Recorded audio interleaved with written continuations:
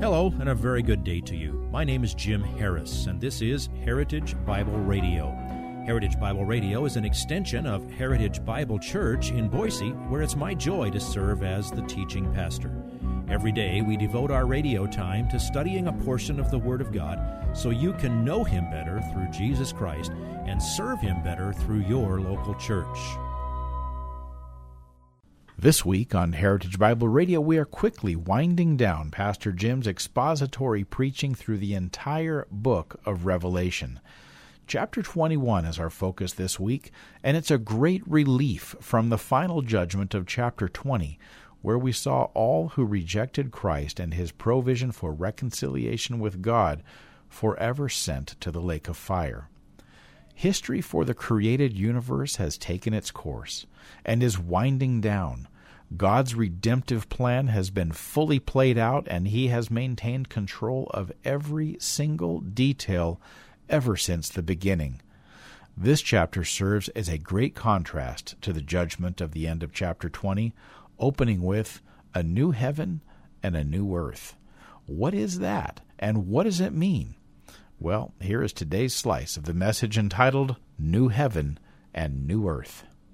Notice at the Transfiguration, Moses and Elijah appeared on earth miraculously, having been summoned from heaven. They spoke with Jesus, and they knew about His departure soon to come. In other words, they were aware of life on earth and what God was going to do. Or consider this one, something Jesus said. Luke 15:10. It says, "In the same way I tell you, there is joy in the presence of the angels of God over one sinner who repents." Now notice, He didn't say there will be rejoicing by the angels.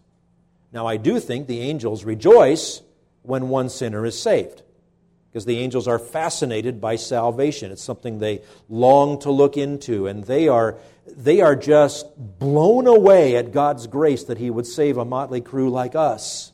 So I do think they rejoice over salvation, but Jesus carefully said there will be rejoicing in the presence of the angels. Now, who is in heaven in the presence of the angels other than God? Well, that would be people who are with the Lord. So I think that includes saints in heaven who are overjoyed by the salvation of people on earth, and certainly especially those they knew and loved. There's a couple of good books out there. Johnny Erickson Tata has one about, I think it's called Heaven, Your Real Home.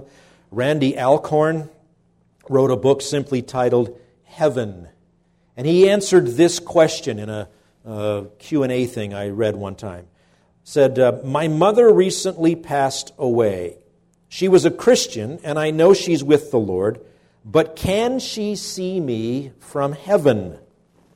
Alcorn recited the list of scriptures I just gave you, and then he said this: "I believe Scripture clearly suggests your mother, who's now in heaven, is witnessing God's unfolding plan on earth. She lives in a place where joy is the air she breathes." I like that turn of words. "And nothing she sees on earth can diminish that. If you're following Jesus, no doubt your mother is rejoicing over you. She's looking forward to your great reunion. In fact, when you enter heaven, I think she'll be among those right there with Jesus to give you a rich welcome."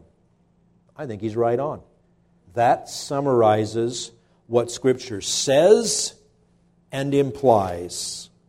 And I say that for two reasons. Number one, to make sure you don't confuse the new heaven and the new earth with the place where people are now, which is simply described as with the Lord. Or we saw it a couple of weeks ago, it's also called paradise. It's also called the third heaven. The new heaven and the new earth are the permanent place where we will be when time is no more. They don't exist yet. God has promised it will be a new creation. And I also say that to make sure that you are confident that loved ones who have died in the faith, while they are completely full of joy, are quite aware of life on earth, and there is indeed a reunion awaiting you. Nothing in the Bible diminishes my confidence in that. And that brings us again to 2 Peter chapter 3. And you come to the answer to the question, why is this here in the Bible? Well, one obvious reason is it tells us what's going to happen. It tells us what to look forward to.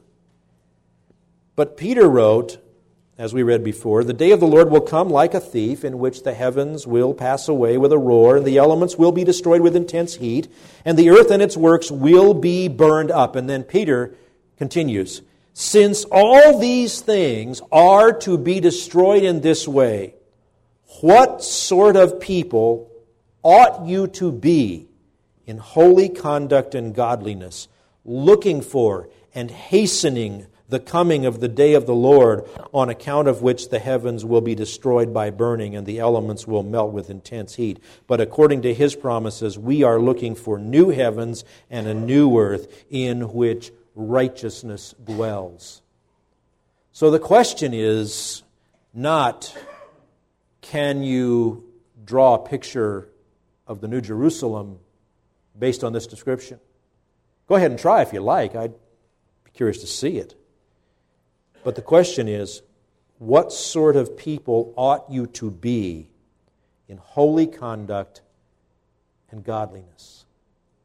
This is called the holy city, completely set apart to God. What sort of people ought you to be? And of course, the immediate follow-up question is, are you on the outside looking in?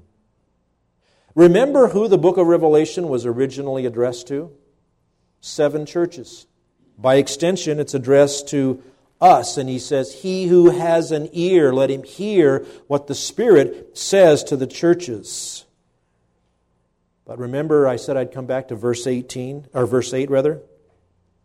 said, but for the cowardly and unbelieving and abominable and murderers and immoral persons and sorcerers and idolaters and all liars, their part will be in the lake that burns with fire and brimstone, which is the second death.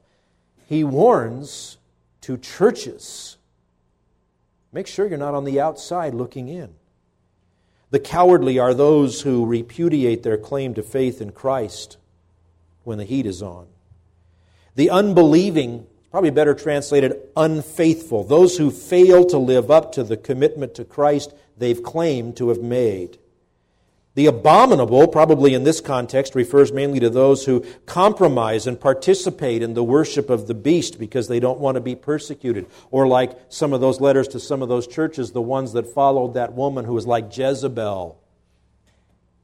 The murderers would be those who, in the context of Revelation, go along with the beast and participate in or agree with the martyrdom of the saints. Or like Jesus said, anger is the same sin as murder. It's only a matter of degree. So it's those who come and put a smiley face on and pretend to belong to the Lord, but in fact they're letting their heart remain dark and full of anger and bitterness and hatred. Immoral persons often try to pass themselves off as Christians. But you can't hide the truth from God. Sorcerers, that's the word pharmakeia, associated with all manner of false religion, especially so-called worship, which is induced by drugs. Idolaters. Idolatry will be the rule rather than the exception under the reign of Antichrist. But there are those who pretend to be Christians, but when you get right down to it, the altars they bow at are poor substitutes for God. And of course, all liars, or as someone described it, everyone who loves and does a lie. Primarily those who lie about their alleged allegiance to Jesus Christ. Now, as I said, you may have done any of those things. You might have a clean sweep. Maybe you've done all of them at some time. But is your name written in the Lamb's book of life? It is, if you are standing in His grace, having been justified not by religious things that you've done, not by good deeds that you've performed, not by jumping through spiritual hoops, justified by grace through faith plus nothing. If you are standing in His grace now, one day you will be standing side by side with John the Apostle, and you will see the heavens and the earth burned up, the real Big Bang. And you will see the new heavens and the new earth, and you'll see that heavenly Jerusalem, and you can live there, but only by faith, only standing in grace. Let's pray. Our Father, as we look at this part of your word, how we thank you for it. It seems that you've given us hundreds and hundreds of pages to help us live by faith, to know you through your Son, Jesus Christ, and to get by in this world. And then in just a few dozen verses, you've described the glories of a world without sin, where we look forward to dwelling with you. And Father, thank you for using the pen of the Apostle Peter to ask us, what sort of people ought we to be in holy conduct here in this world? When we see the beauty of the world without sin, oh, teach us, Father, to hate our sin and to love our Savior. And whatever you need to do today in each of our lives to make us be the kind of people we ought to be in holy conduct. If you would like this message on compact disc, let me know and we'll send it to you. You'll receive the entire message, not just the portion on today's program. You can order by phone at 353-4036 or by writing to us at 7071 West Emerald, Boise, Idaho, 83704, or on the internet at hbc-boise.org. Heritage Bible Radio needs your prayers and your financial support. Once again, you can reach us online at hbc-boise.org or by telephone at 353-4036 or by writing to us at 7071 West Emerald, Boise, Idaho, 83704. And if you need a church home here in the Treasure Valley, I hope you'll visit us any Sunday at 7071 West Emerald. For Heritage Bible Radio, I'm Jim Harris. See you next time. Bye-bye.